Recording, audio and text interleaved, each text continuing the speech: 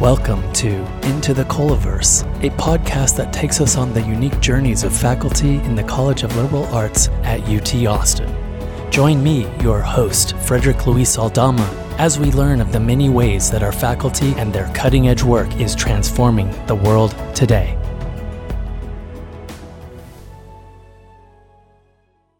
I am so honored and excited to have Liz Scala, who is Ellen Clayton Garwood Centennial Professor of English. And my goodness, wearing so many caps, graduate advisor, medieval studies, director of English honors program. Welcome. Hi, it's great to be here. Thank you so much for inviting me. I love it. So Liz, before we get into, your moment right now, I'd love for you to share what was it about, I don't know, what was in the water you were drinking as a kid that led you, beautifully to Wellesley and then Harvard, but more specifically, this very deep interest in medieval literature, and not just medieval literature, but medieval studies and what you call, or others have called, post-medieval studies, how this stuff is alive today. So yeah, take us on your journey. Sure. I was a lonely, only child, and I read a lot of books, and was really interested in the Middle Ages, as a backdrop for romances and various stories, and really loved children's books that were illustrated with that kind of medieval design. So a little stained glass, a little illuminated borders with flowers and birds and whatnot in it. That's like how I got into the medieval stuff. But really just the love of old books. So spent a lot of time in the library, read a lot of girls series books, was really into Nancy Drew. That was like the big thing I remember when I was really young. My mom tried to get me into romance. Romance didn't really work. But I really liked historical fiction. And so I backed into being a literary scholar in a weird way. I was definitely going to medical school as a college student and as a high school student. I was big into math and science, always loved reading, thought it was really easy, thought English class was really easy, was a little boring because it wasn't very difficult. And then I took a medieval lit class my freshman year of college for fun. And I thought it would be Arthurian romance. And it turned out it was literature in Middle English, which was difficult to read and kind of cool to listen to an older form of our language, sort of like Shakespeare, but different. And that very difficulty got me hooked on it. And I kept taking it for fun as my side hustle while I was switching my major around from bio to math to, whatever, to try to sort of stay a pre-med student and make my parents happy. And then, somewhere in the beginning of my senior year, I just freaked out and thought, I gave up medical school way before that, but I kind of told them I would go to law school instead. And then I realized I didn't want to do that either. I really wanted to try to do graduate work in medieval literature, and I didn't tell them. And I just applied to a couple of places for graduate school and got really lucky, got into a good one that I wanted to work with somebody there. So that's how I got into that stuff. Wow, I love it. So, my goodness, Harvard. Was there, who was the faculty, or who is the faculty you ended up being most working with there? Yeah. Okay. So, that's a story because I feel very fortunate to have gone to Harvard. And it's very personal for me. It was dumb luck. It was really, really dumb luck, right? Wellesley is 12 miles away from Cambridge, Mass, where Harvard is located.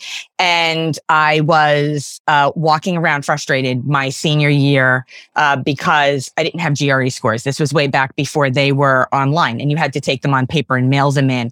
And, Johns Hopkins wasn't going to forward my application to the English department because I didn't have GRE scores. And so I walked into one of my classes where Dante Scholar was teaching, and she said, Liz, what's wrong? You look upset. And I told her what was wrong. And she said, do you want to go to Johns Hopkins? And I said, no.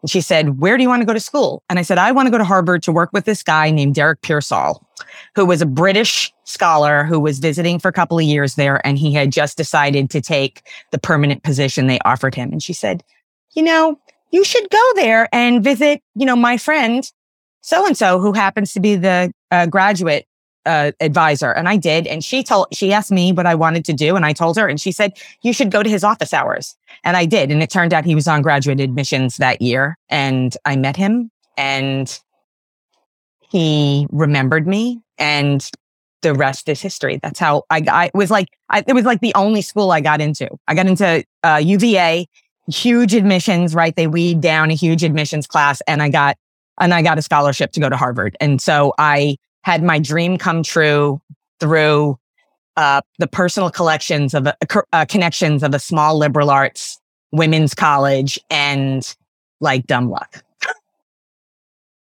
Dumb luck. Well, I don't know about dumb luck, but really, I mean, there's so many cool lessons to take away from this, and ones that we share with our students all the time, which is, don't be afraid to kind of step out and reach out and make those connections. And anyway, I love it. I also love, by the way, that, Nancy Drew as a kind of formative text for you. And, because what is Nancy Drew doing? She's like sleuthing out and figuring out this stuff, and kind of tough kid. I love Nancy Drew. And my good friend that I would read Nancy Drew with. We couldn't get enough of Nancy Drew. Also, just your like ever inquisitive, ever kind of thirsty, hungry mind. You got a certificate from the Macomb School of Business. You went out to Paris as a professeur invité. My goodness, Liz, so much cool stuff. Can I be you? Yeah, sure. I'll trade with you. We can trade places. That'll be fun. I would love to be Professor Latinx and teach comic books. I think that would be cool. I would be up for that. Well, speaking of comic books, so, I will admit, yes, like many of us who took literature seriously and continue to take literature seriously today as professionals, as an undergrad, I definitely had my fun with Canterbury Tales, and of course, Shakespeare. And these were all at Berkeley. And I had Carolyn Dinshaw doing all of her kind of crazy, awesome, I'm not talking desire. I'm talking let's read Canterbury Tales through the lens of S&M kind of bondage stuff and what have you. Yeah. But anyway, my question is, how does this stuff, live on, not just in maybe comics or, the sort of the sex pot that Heath Ledger was in A Knight's Tale, but we can talk about those, but we could also just talk about your own work in this space, which is so important and critical. Yeah, I think so. I'm trying to think if I have written on the film A Knight's Tale, and it's paired with Shakespeare in Love. And I'm trying to think about the difference between the way Shakespeare and Chaucer are thought about in popular culture, because I think Shakespeare's thought about a lot in popular culture, Chaucer much less so, right? As a figure. When I know exactly what you're talking about in terms of reading like the bio that I have up online about my interests. And I think part of this is the like traditional part of what I do. When I think about my interests in the post-medieval existence, or the way in which these medieval texts still exist in the modern world, I'm definitely thinking through illustrated books. So a lot of times what I'm really thinking about are manuscripts that have survived the set of Renaissance imprints of Chaucer's work. What I used to tell my students that I wanted them to do is blow the dust off old books. So I like to send them to the Dewey Decimal part of the PCL, where they need to pull out a Victorian edition or an early 20th century edition of the Canterbury Tales and look at the way that text was sometimes abbreviated, sometimes translated, sometimes expurgated, so the dirty bits were taken out of, but also illustrated, decorated, presented to a then modern reader. So I do probably less work thinking about the 21st century, although that's not completely outside of the purview of what I do. Like, I do like to think about the way the Canterbury Tales are troped in modern novels. So I have this unwritten essay that I really have to get to about The Handmaid's Tale, right? A Knight's Tale. Like, how many books and novels and films play on that? An Old Wives' Tale, right? Pretending kind of to be a Canterbury Tale. Because the argument of that essay, I'm just going to give it away on the podcast, right? The argument of that essay is that we think of the Canterbury Tales as being canonical literature, the traditional literature of the man that we are looking to escape from. But the Canterbury Tales were radical in the day that they were produced, not simply for being written in English at a time when serious poetry was really still being written in French and Latin, but because they were stories in some sense that should never have been told. They are stories from people that don't have the authority to speak, which is how all of those modern tropings, right, of The Handmaid's Tale. It's like the secret story of the handmaid no one should really know about. That is what the Canterbury Tales originally were. So there's a kind of continuous interpretive action going on in using the idea of whatever's tale, in that way. Yeah, I mean, that resonates so much with even the work that I'm so focused on more, right? I mean, these are all the others' tales that are finally becoming, having their day and having their space. So we're blowing the dust off old books. We're also in your work, of course, very importantly, correcting some of, the egregious mistakes or translations that have taken away so much joy in the Canterbury Tales, right? And I know that your very important, significant, the Canterbury Tales handbook that you published with Norton is really, focused on, aimed at bringing students to the Chaucer, to Chaucer's tales, and, through language and genres, historical background, and critical theory. I mean, it's such a shame that, well, first of all, I mean, that this is a language that is at once familiar, but also very, foreign or different. And that we lose the kind of beauty too of the craftfulness of the tales in the translations. Yeah, I mean, it's really funny, right? We're only in the very, very beginning of the semester. So I've been going slow with my students in my Chaucer class, which I teach back to back with the Taylor Swift class, and having them, work on their language skills and their ability to read. And it is slow going, right? Like, they're better at home when they can look at the translation, which I tell them to use. And then when they come in and they just look at Middle English, like they're struggling with it. But every day, it is a lesson in why you cannot read the Canterbury Tales in translation, right? All of the jokes and the verbal sleight of hand, the double meanings that are alive in Middle English do not work in a translation. It just becomes this literal thump at the end of the line. So Chaucer sounds like he's often leveling stark criticism at a particular pilgrim, because the translator is kind of making blunt what Chaucer makes playful and subtle through this naive general prologue narrator who kind of doesn't really know who he's meeting and what might be, wrong with what he's saying about them, because he's so enthusiastic about everybody.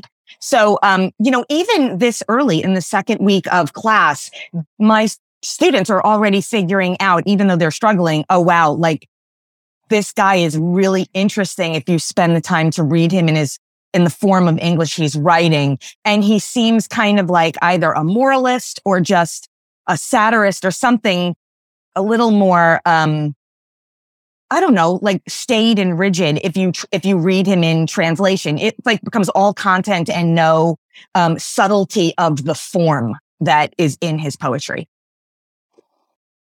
Yeah, I can believe it. Of course, you are much closer and you're the expert on this. But yeah, just thinking back to my time in the classroom with Chaucer, I can completely see that. Let me ask while we're on this topic, and then we're going to move back to language and Taylor Swift. But you are in your new book doing a lot to connect those Renaissance editions of Chaucer to Shakespeare. And can you just, I'm just really curious about that. I mean, I'm also really excited about what you are discovering here.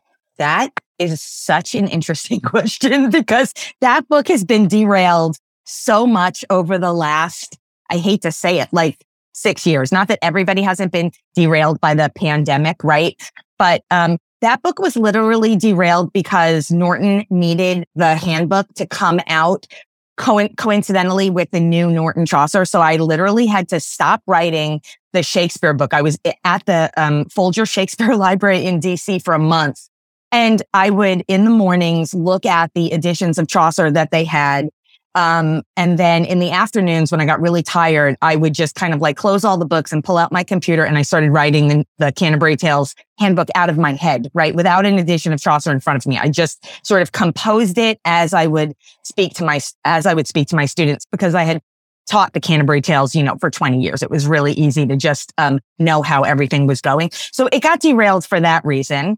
And then it got derailed, a little bit because I started working on the transmission of Livy and his history of Rome in the 14th century. We have like evidence that Livy is somewhat being read in some form. We're not really sure.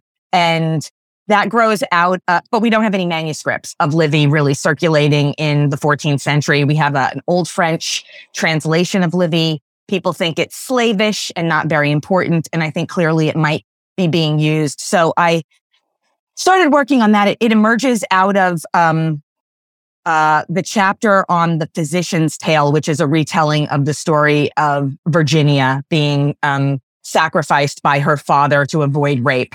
That comes from Livy in my book that came out in 2015, Desire in the Canterbury Tales. And that is like kind of mushroomed into this project that I'm doing with David Holt at Berkeley and Noah Gwynn at UC Davis. So we're editing and translating, and I'm writing the introduction on this old French translation of these couple of parts of Livy, dealing with Virginia and Lucretia.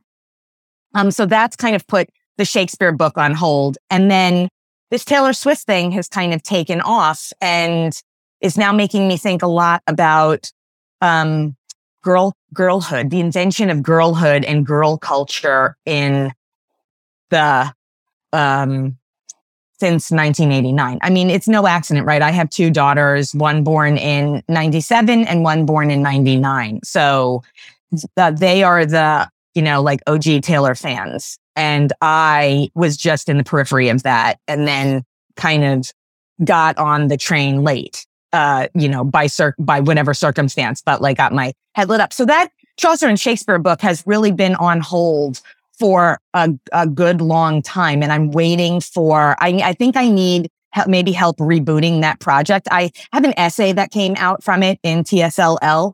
But it's really, that book is going to be really about why I think Shakespeare is obsessed with Chaucer's Knight's Tale, because I see it in so many of his plays. And because if you go and look at the 6 editions of Chaucer published in the Renaissance, the trappings of this knighthood and knightly aristocratic identity get attached to Chaucer in the prefatory materials, the paratexts that keep accruing to that book. And so I'm going to think about how Chaucer gets presented to Shakespeare visually as more of a knight and an aristocrat than he really was, but through those paratexts. And then why Shakespeare is possibly alluding to the Knight's Tale, right? Which is a story of 2 knights in love with one woman in 2 Gentlemen of Verona, one of his first plays, and then literally rewrites it with Fletcher as 2 noble kinsmen at the very end of his career as one of his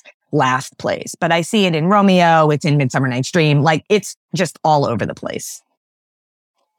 Wow. Yeah. Well, I can't wait. And I completely know that kind of derailing or the having to put things on the shelf. But then of course, waking up every morning thinking, oh my God, Yeah. another month has gone, another year's gone. I've got to pull that off the shelf. I've got to finish it. Yeah. Okay. So at Swifty Prof, Yeah. you're blowing it up, but I want to ask you, what okay, it's not just, a lot of us, I teach comics, comic books and comic book media and identities. A lot of us across the country in lit departments, are teaching popular culture as a way to bring students to those tough, complex issues that we do with, say, canonical literature, if you will. But there's something about your course that seems to be resonating beyond just a way of making sexy what we already do. And I just wonder, like, what is your sense of that? Taking a step back. What is it beyond just people being like, oh, there's this really cool course and this cool professor who's, doing this course on Taylor Swift and, early canonical literature. What is it? I don't know. What's your sense of this? So I think about this a lot because I keep getting asked really provocative and interesting questions by people, but also because, and the people, it's not so much the interviewers. Those are interesting. So people asking me questions on Instagram or emailing me, right, at my university address. I think it's, they want a kind of vindication of their interests.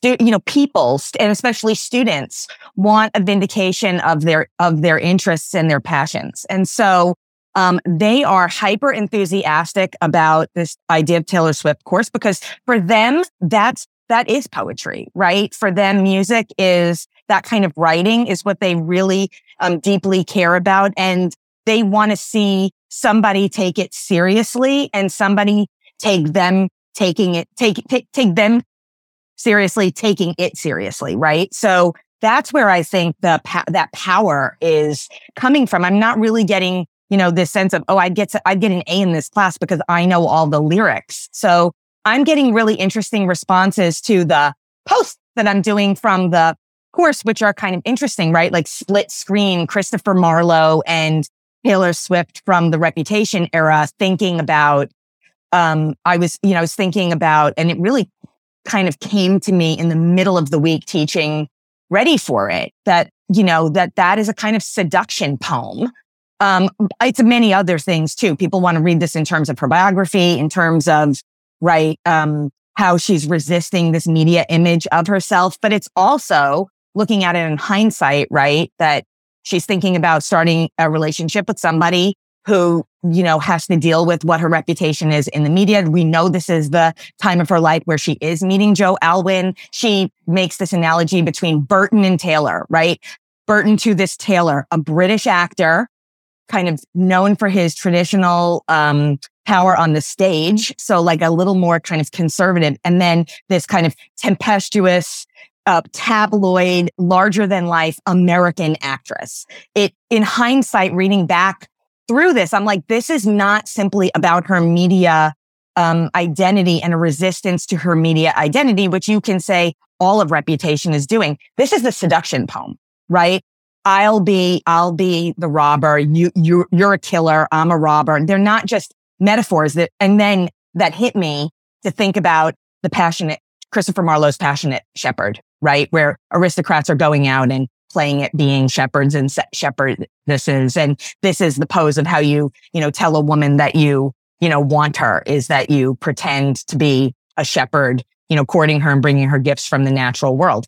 And, I think that people are like kind of interested that I can do this, that I can bring these things together. I think it makes them happy to see her writing and the things that she's doing in her writing taken seriously, and their interest in her writing taken seriously, right? It's valorizing both of those and validating really both of those things. Wow. Yeah. No, absolutely. My brain's kind of doing all this popcorning right now, with everything you've been sharing. What do you, what's in the ideal kind of world? And maybe you're already experiencing this with your students now that we're going into, I think, week 3. Yeah. Have you had any surprises already, coming from the students? And what do you hope they'll kind of walk away with after this course?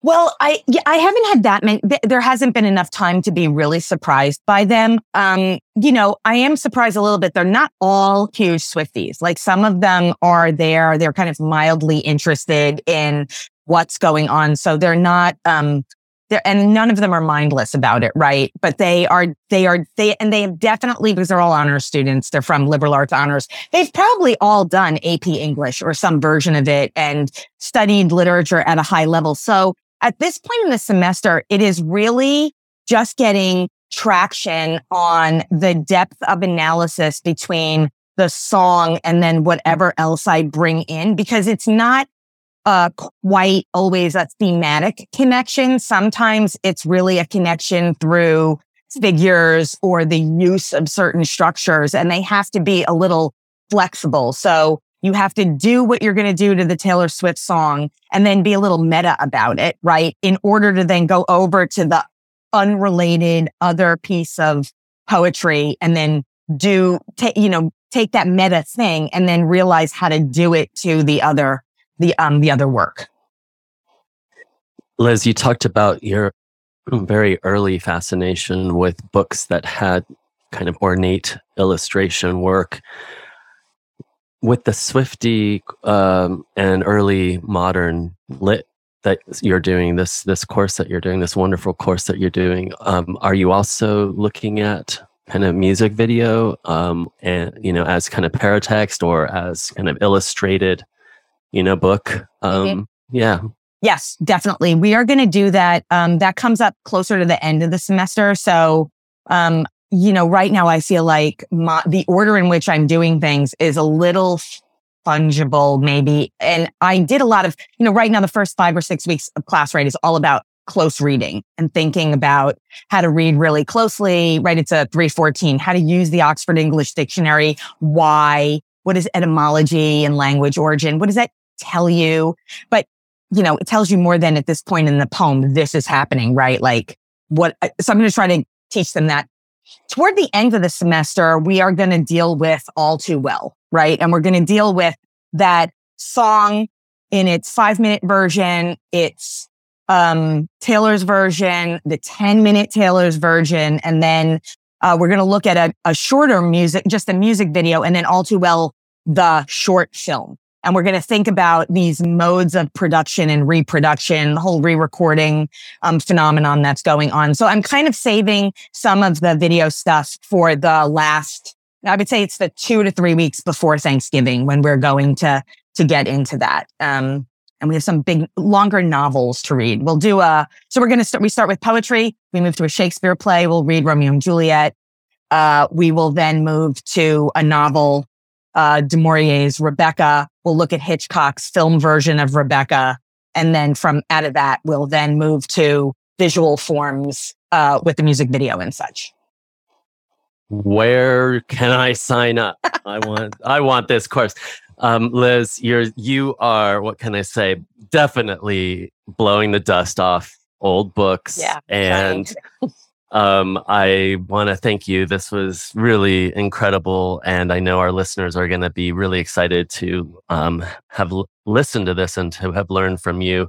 I could see your course now and its future iterations, as maybe another book that displaces the Shakespeare Chaucer book. But I could also see it as a wonderful opportunity for a big class that might even, we could put some resources into film so that those outside in the larger public could also be invited into the space of learning that you've created so beautifully. So yeah, thank you, Liz, for this. Thank you. I think that would all be much appreciated. So yeah, I'd love to talk more about that. Into the COLAverse is produced by the University of Texas at Austin's College of Liberal Arts. Sound engineering by the Liberal Arts Instructional Technology Services. You can find Into the COLAverse podcasts on Apple Podcasts, Spotify, and Stitcher. Thanks for listening, and see you next time.